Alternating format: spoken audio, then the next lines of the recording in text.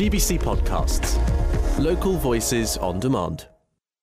Hello, thanks for listening to the Gibraltar Today podcast. I'm Jonathan Scott. The Director of Public Health is asking people to do their research before receiving any injectable cosmetic treatment. Dr. Helen Carter spoke to our reporter Shalina Asamal after a woman was hospitalised. We've been at Catalan Bay, where the OS35 is no longer an eyesore for residents. Could we get mental health services on a par with physical health services? A talking point for the Mental Welfare Society's Conchita Triay. And how can exercise and your choice of food affect your mental health?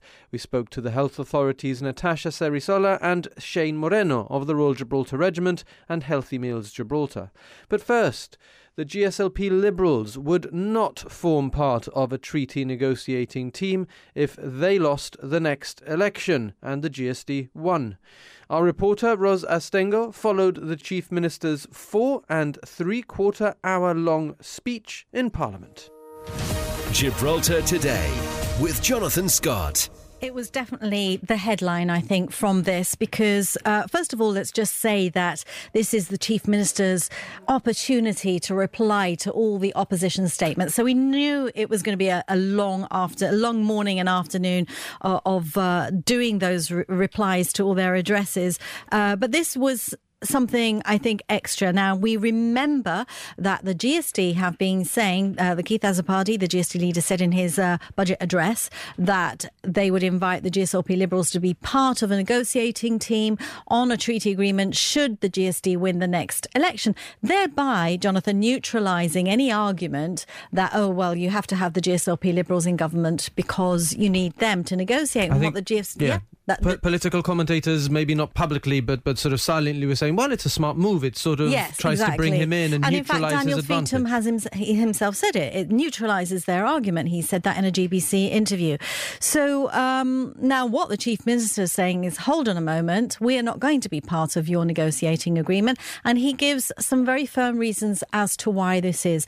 Firstly, he believes that the GSD have flip-flopped on various issues regarding sovereignty, whether Gibraltar should form part of the trade agreement, the TCA, Trade and Cooperation Agreement that the UK signed with the EU. Mr.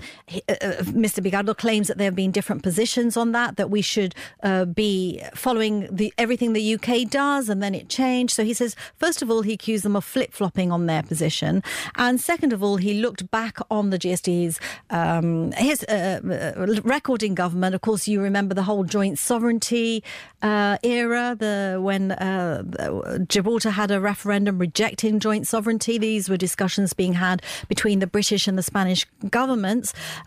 So what Fabian Picardo said, interestingly, he read an extract from Peter Hain's book, who outlined, he was the cabinet minister at the time involved in those negotiations, and Peter Hain talks about a meeting he had with Sir Peter Caruana and Mr. Picardo, basically. In Queensway, no?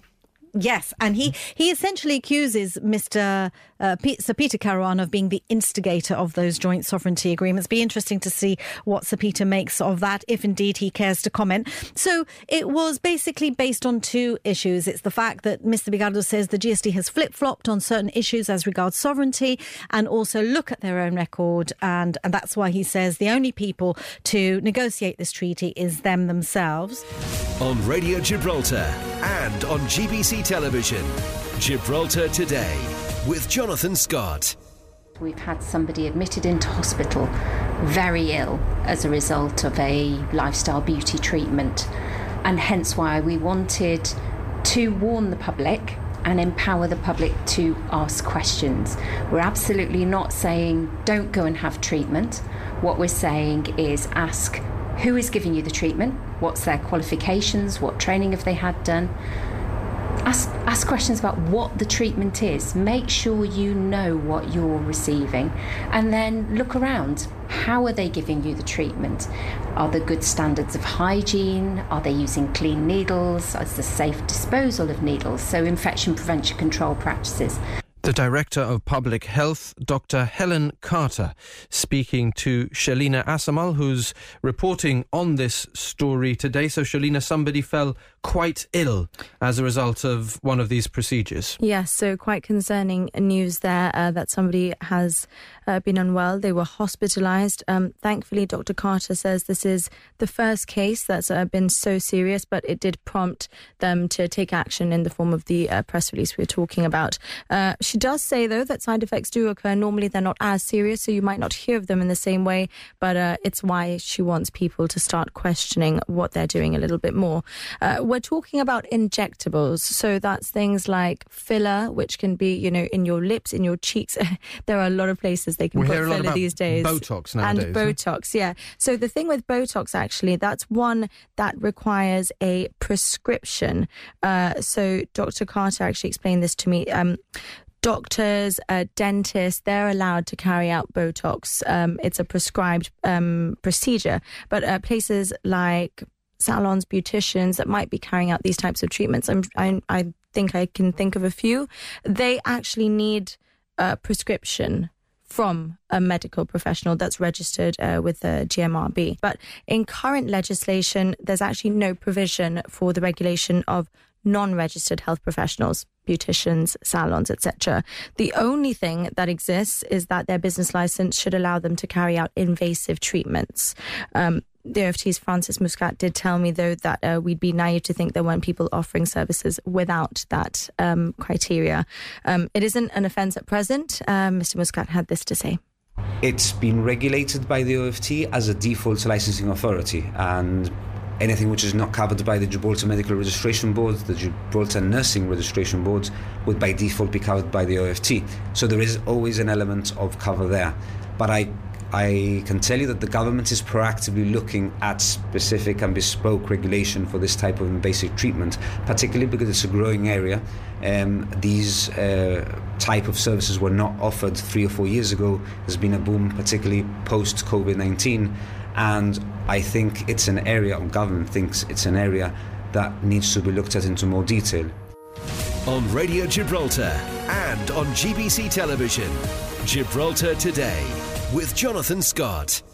As you will no doubt have heard, the Port Authority has removed the exclusion zone restriction outside or around what used to be the OS35 incident site. It means that boat users, paddleboarders and even brave open water swimmers can again access that area where the ship has been beached for the better part of the year but has now been removed. Our reporter Kevin Ruiz was at Catalan Bay, where the OS35 is no longer an eyesore for residents. Estado de libertad y eso, todavía está el barco aquí. It was interesting to watch how they pushed it out and how the tugs took it out into sea and how quickly such a big boat was taken out. Lo tengo debajo de mi ventana, como el que dice, estábamos mirándolo dos días, nos dormíamos tranquilos mirando. We should have had a special going away. Everybody should have come out to applaud the way it was handled by all the different departments. We got used to the scenery, we just got used to the horizon, but really happy that it's gone now. It's good to see that it's finally out of the way, no? Ya parece que pasado el peligro. Indeed. And we haven't fared too badly, I think, all things considered, given the amount of fuel that could have escaped into our waters. I think that many will be happy with the way that the OS35 story has unfolded, notwithstanding the fact that there were there was some oil that ended up on our beaches and on our wildlife. All things considered, I think that it's been handled fairly well, according to many of our listeners and the feedback that we've got. Gibraltar Today with Jonathan Scott. Good afternoon to Conchita Triay. So we know where we want to go, Conchita. Where are we? How does the provision of mental health services compare to those of physical health services? Well, I don't think we're on a par at all. I think that mental health, as I think most people know, has always been the poor sister of the system. Fortunately, in over the years, things have improved. I think in the last year or so, there has been clearer recognition of the fact that a lot of work has to be done. And I think a lot of work is being done behind the scenes. I think the problem is that because things were so bad, that it's taking those who are trying to change it, to restructure things and so on, it's taking them a long time. It's going to take a long time before we actually see very clear results, you know? Okay. So is the provision of mental health services harder? Is mental health more complex than physical health? I think it is. I think mental health can be something that is very, very complex. We're not talking about something where somebody has depression. I'm not trying to say that depression isn't important, but I mean sometimes there are complex comorbidities, and also people with mental health issues who also have physical health issues, because these things go together. And from our experience, we find that these things are not treated in a holistic manner. That's one of the problems. You know, before you had guests talking about the importance of healthy eating and so on. And this is very important, and this is something that maybe people who are well enough and clear-minded enough to take the advice on board will do so. But there are many others who are very, very sick people, who have very, very important, very serious illnesses, who, unless they have a very good family support system, are not going to do that. You know, so that's a problem in itself. That's a kind of added complexity. And with mental health, I was thinking before, for example, if you have an appointment, a medical appointment for a physical health problem and it's cancelled, it's a nuisance and it's annoying. For somebody with a mental health illness, it can be much more than that. It can be devastating. For example, just to give a small example. So the Mental Welfare Society helps to champion you work with service users, you work to champion the challenges that they face, and you try and work, I think it's fair to say, with the health authority to make improvements. Yes. You've said that at the moment the provision of mental health services isn't on a par with the provision of physical health services, but are we moving in the right direction?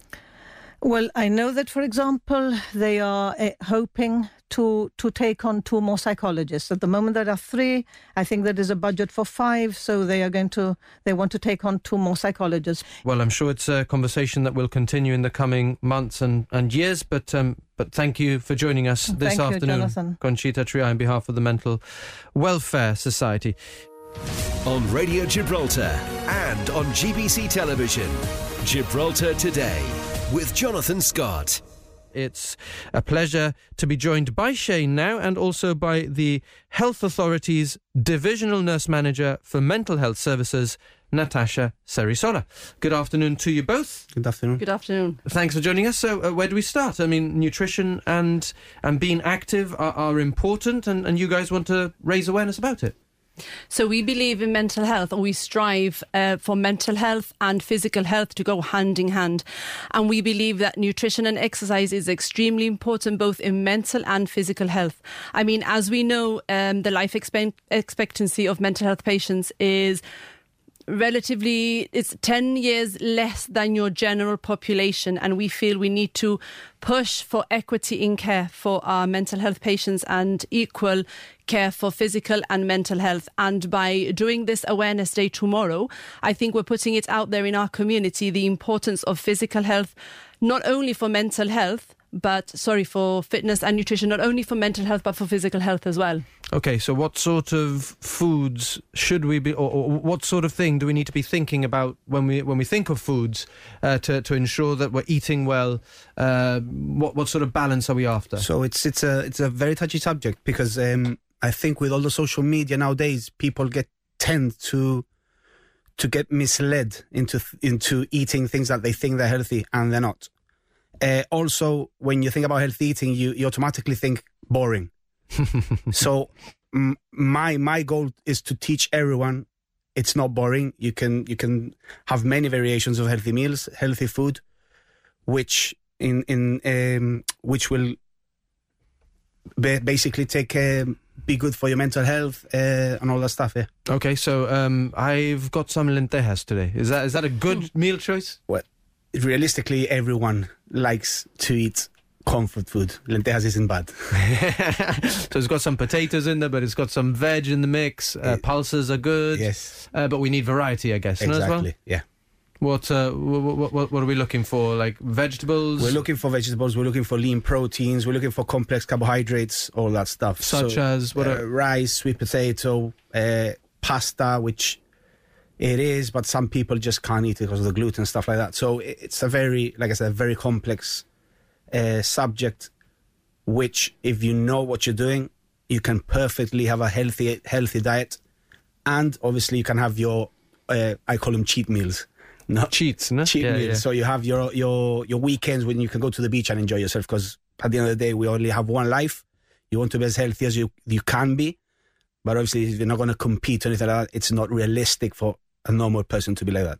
Yeah, so you don't want to feel like you're sort of shackled and that you're a sort of a slave to your diet. And exactly. Then sometimes what you see is that people sort of rebound too far, and then they think, right, I'm going to abandon this. Yeah, people just don't eat, which I have many friends who've done that. It's not the way. And then what that happens is it messes with your head. I've suffered it. I was overweight when I was younger. I had my first children, and I was embarrassed to go to the beach and take my top off. People that know me know this is true. What happens? It starts affecting you, and you say, I need to do something about this. I cannot be like this. I've got kids. I need to go to the beach. So once you are able to establish a healthy, it's a healthy lifestyle, and you can keep it going for as long as you want, because it's sustainable. Yes, that's a very good point. So I was thinking in the short term that if you eat a healthy meal in that moment, you might feel better, but if we can bring in Natasha, Shane's point is a good one, that if you don't eat well, you're less likely to feel positive about who you are, and that can result in all sorts of problems and challenges for you. No? Sorry, exactly what Shane has said. So with regards to fitness and nutrition in mental health, I mean, there's several neurotransmitters in the brain that people with depression and anxiety and stress are commonly deficient in, and several studies have now shown that physical fitness can promote and regulate them. For example, endorphins in the brain are related to increase in positive mood and increase in personal overall sense of well-being. So studies indicate that if you exercise, that increases the release of endorphins. We also have the serotonin, which is released during exercise and is critical in treating most of the depression and anxiety and stresses. And it helps to elevate and regulate moods. We also have the dopamine, also known as the feel-good transmitter, and that boosts mood as well. So it does correlate and interlink very well with basic mental health disorders, like again the basic depression and the stress and anxiety. Excellent. Well, thank you for joining us, Shane Moreno and Natasha Cerisola. Thanks for listening to those highlights from Gibraltar Today. I'm Kelly Ann Borge, the show's producer. We're live on Radio Gibraltar Monday to Friday from 1 to 2, getting behind the headlines. And you can catch up here whenever you like. Until next time, have a good one. GBC Podcasts. Local voices on demand.